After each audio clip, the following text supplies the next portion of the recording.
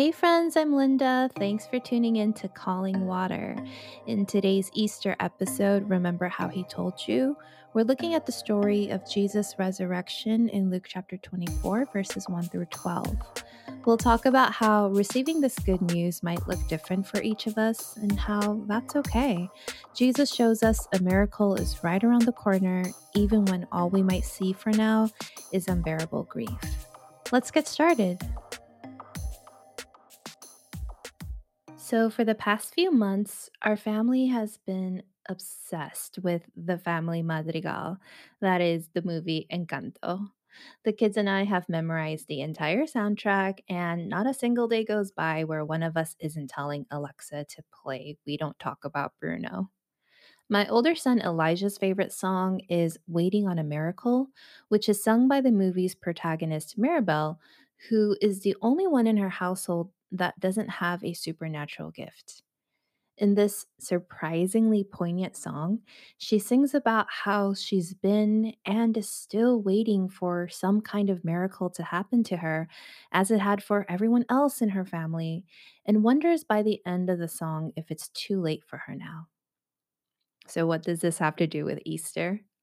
Well, thinking about this song this past week, especially in light of Holy Week, I've been asking myself, when was the last time I had waited so expectantly for a miracle?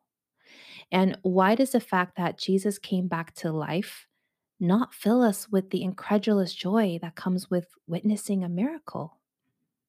Perhaps it's because we've never really witnessed it. We've only heard about it, read about it, and sometimes that can lead to doubt, or at the very least, confusion, or perhaps we're just jaded because we've heard the story too many times. Because I'm sure many of you have heard the story of Jesus numerous times before, of Christ's death and resurrection as represented in each of the four Gospels. Jesus, after about 3 years of ministry on this earth, teaching people about the kingdom and ways of God, was eventually arrested, tried, tortured, pierced, and eventually crucified on a cross. And while the world mocked him for not being able to save himself from this cruel fate, he interceded on behalf of his oppressors, asking the Father to forgive them, for they know not what they do. Then he died and was buried in a tomb, and a stone was rolled in front of the mouth of the tomb.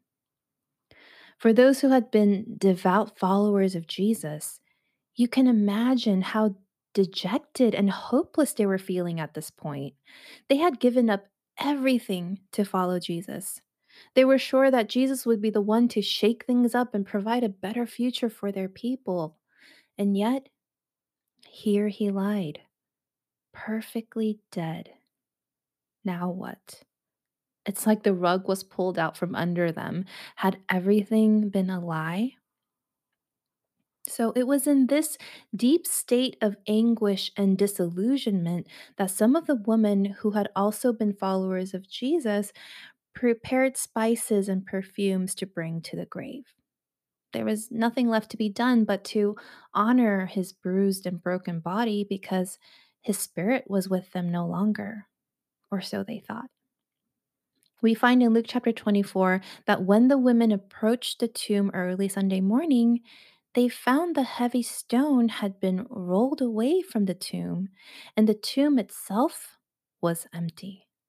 Then two men in gleaming clothes, presumably angels, appeared and gave them this message in verses 5 through 7. Why do you look for the living among the dead? He is not here, he has risen. Remember how he told you while he was still with you in Galilee, the Son of Man must be delivered over to the hands of sinners, be crucified, and on the third day be raised again. At this, they remembered that yes, Jesus did in fact predict his death and resurrection multiple times, but they had had no confidence in that predicted miracle because They didn't go to the tomb expecting a resurrected Jesus. They went to the tomb with spices and perfumes, expecting to mourn and anoint one who was no longer living. And once they received the message that Jesus was alive again, the woman went and told this to the disciples. But verse 11 says, they did not believe the woman because their words seemed to them like nonsense. Peter at least got up and ran to the tomb to investigate for himself and found that the tomb was empty, just as they had said. But the text doesn't say they rejoiced and celebrated because Jesus was alive again. It left them wondering what had happened. It's not until they encountered Jesus in person later that the truth of his resurrection sinks in. Easter is the day we celebrate this great miracle, the day Jesus Christ rose again on the third day after his death. And not only that, but the effective consequence of his death and resurrection is that as the atoning sacrifice for our sins, he created a way for all of humanity to be reconciled to God such that we may all be granted eternal life. And this is good news, the best news. But even while we know this empirically, it's hard sometimes to muster up the joy. And I get it. Life has been severely unkind to all of us lately with the ongoing pandemic, division everywhere, economic uncertainty, and even being on the brink of war. Everything just feels awful. And that's just at the macro level, not taking into account the things you personally deal with on a daily basis. Fighting with family members or battling an illness, dealing with the daily pressures of not having enough or not feeling like you're good enough. Finding that time goes by, but you don't feel like you've done anything valuable with your time. I hear you. And you know what? So does Jesus. It was truly disorienting for the woman at the tomb to find the body of Jesus gone. It took a moment to switch gears from grief to confusion to tentative acceptance. And they only got to that last part because they finally remembered the words of Jesus, how he had told them that good news was waiting for them in the form of an unprecedented miracle. So, this Easter, I want to encourage you. It's okay if you're not feeling it. If the good news of Jesus hasn't hit you yet, or you're not sure what it means yet, that doesn't make you less than. Jesus welcomes you to sit in your fears, worries, confusion, and doubt because he knows it's a lot to take in. His very followers didn't believe it right away, and he had told them multiple times before that this was gonna happen. Jesus invites you to remember how he told you that he is the way, the truth, and the life. Remember how he told you that his yoke is easy and his burden is light. Remember how he told you to take heart because he has overcome the world. Remember how he told you that he is with you always to the very end of age. Remember these promises and remember Jesus from wherever you are in your spiritual journey. Because even though Easter is not about us at all, it's really all about our Savior vanquishing even the permanently irreversible power of death. His resurrection reminds us of his great love for us. The love that led him to the cross and out of the grave to show that he is not only able to wash away our sins, but is somehow able to embrace us just as we are. I want to close by sharing this blog post from the late author and columnist Rachel Held Evans, whose words remind us today that it's okay to have questions and to feel like you don't know enough. or to feel like hope is lost as you approach a metaphorical tomb in your life, because a miracle waits around the corner, and it's never too late for us to be a part of it, because the miracle of Jesus is for you.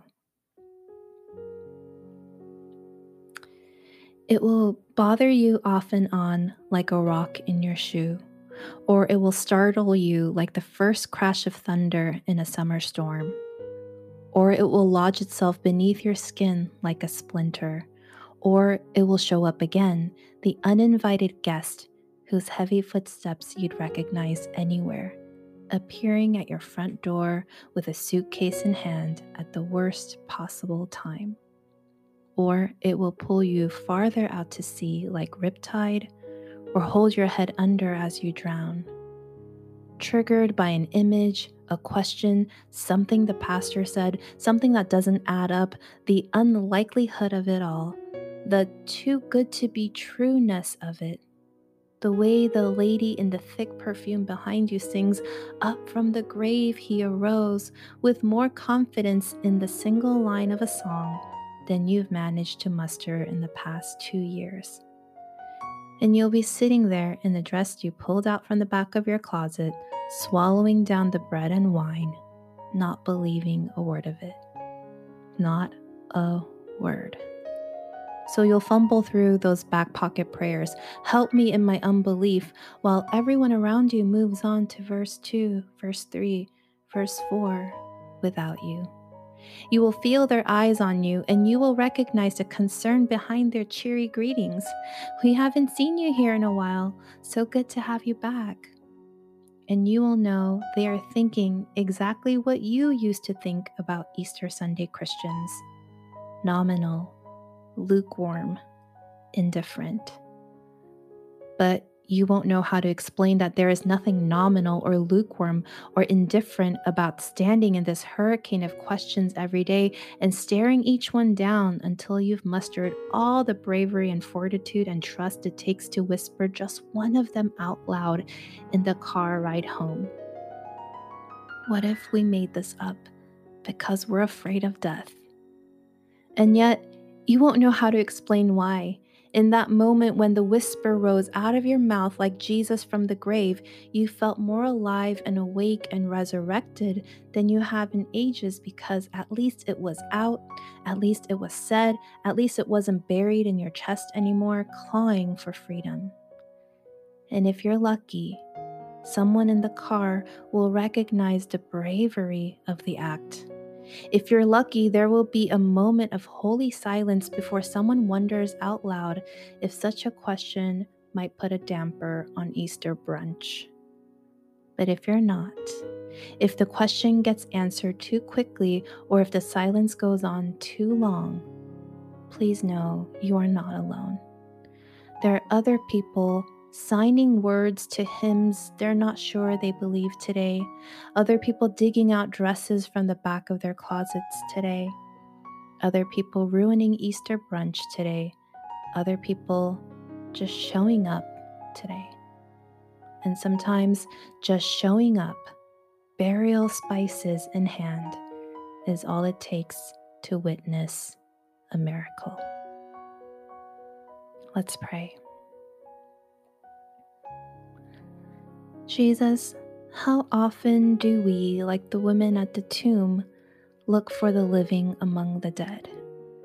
We look around at all the things that are going wrong in our lives and ask the old familiar question, "Where are you?"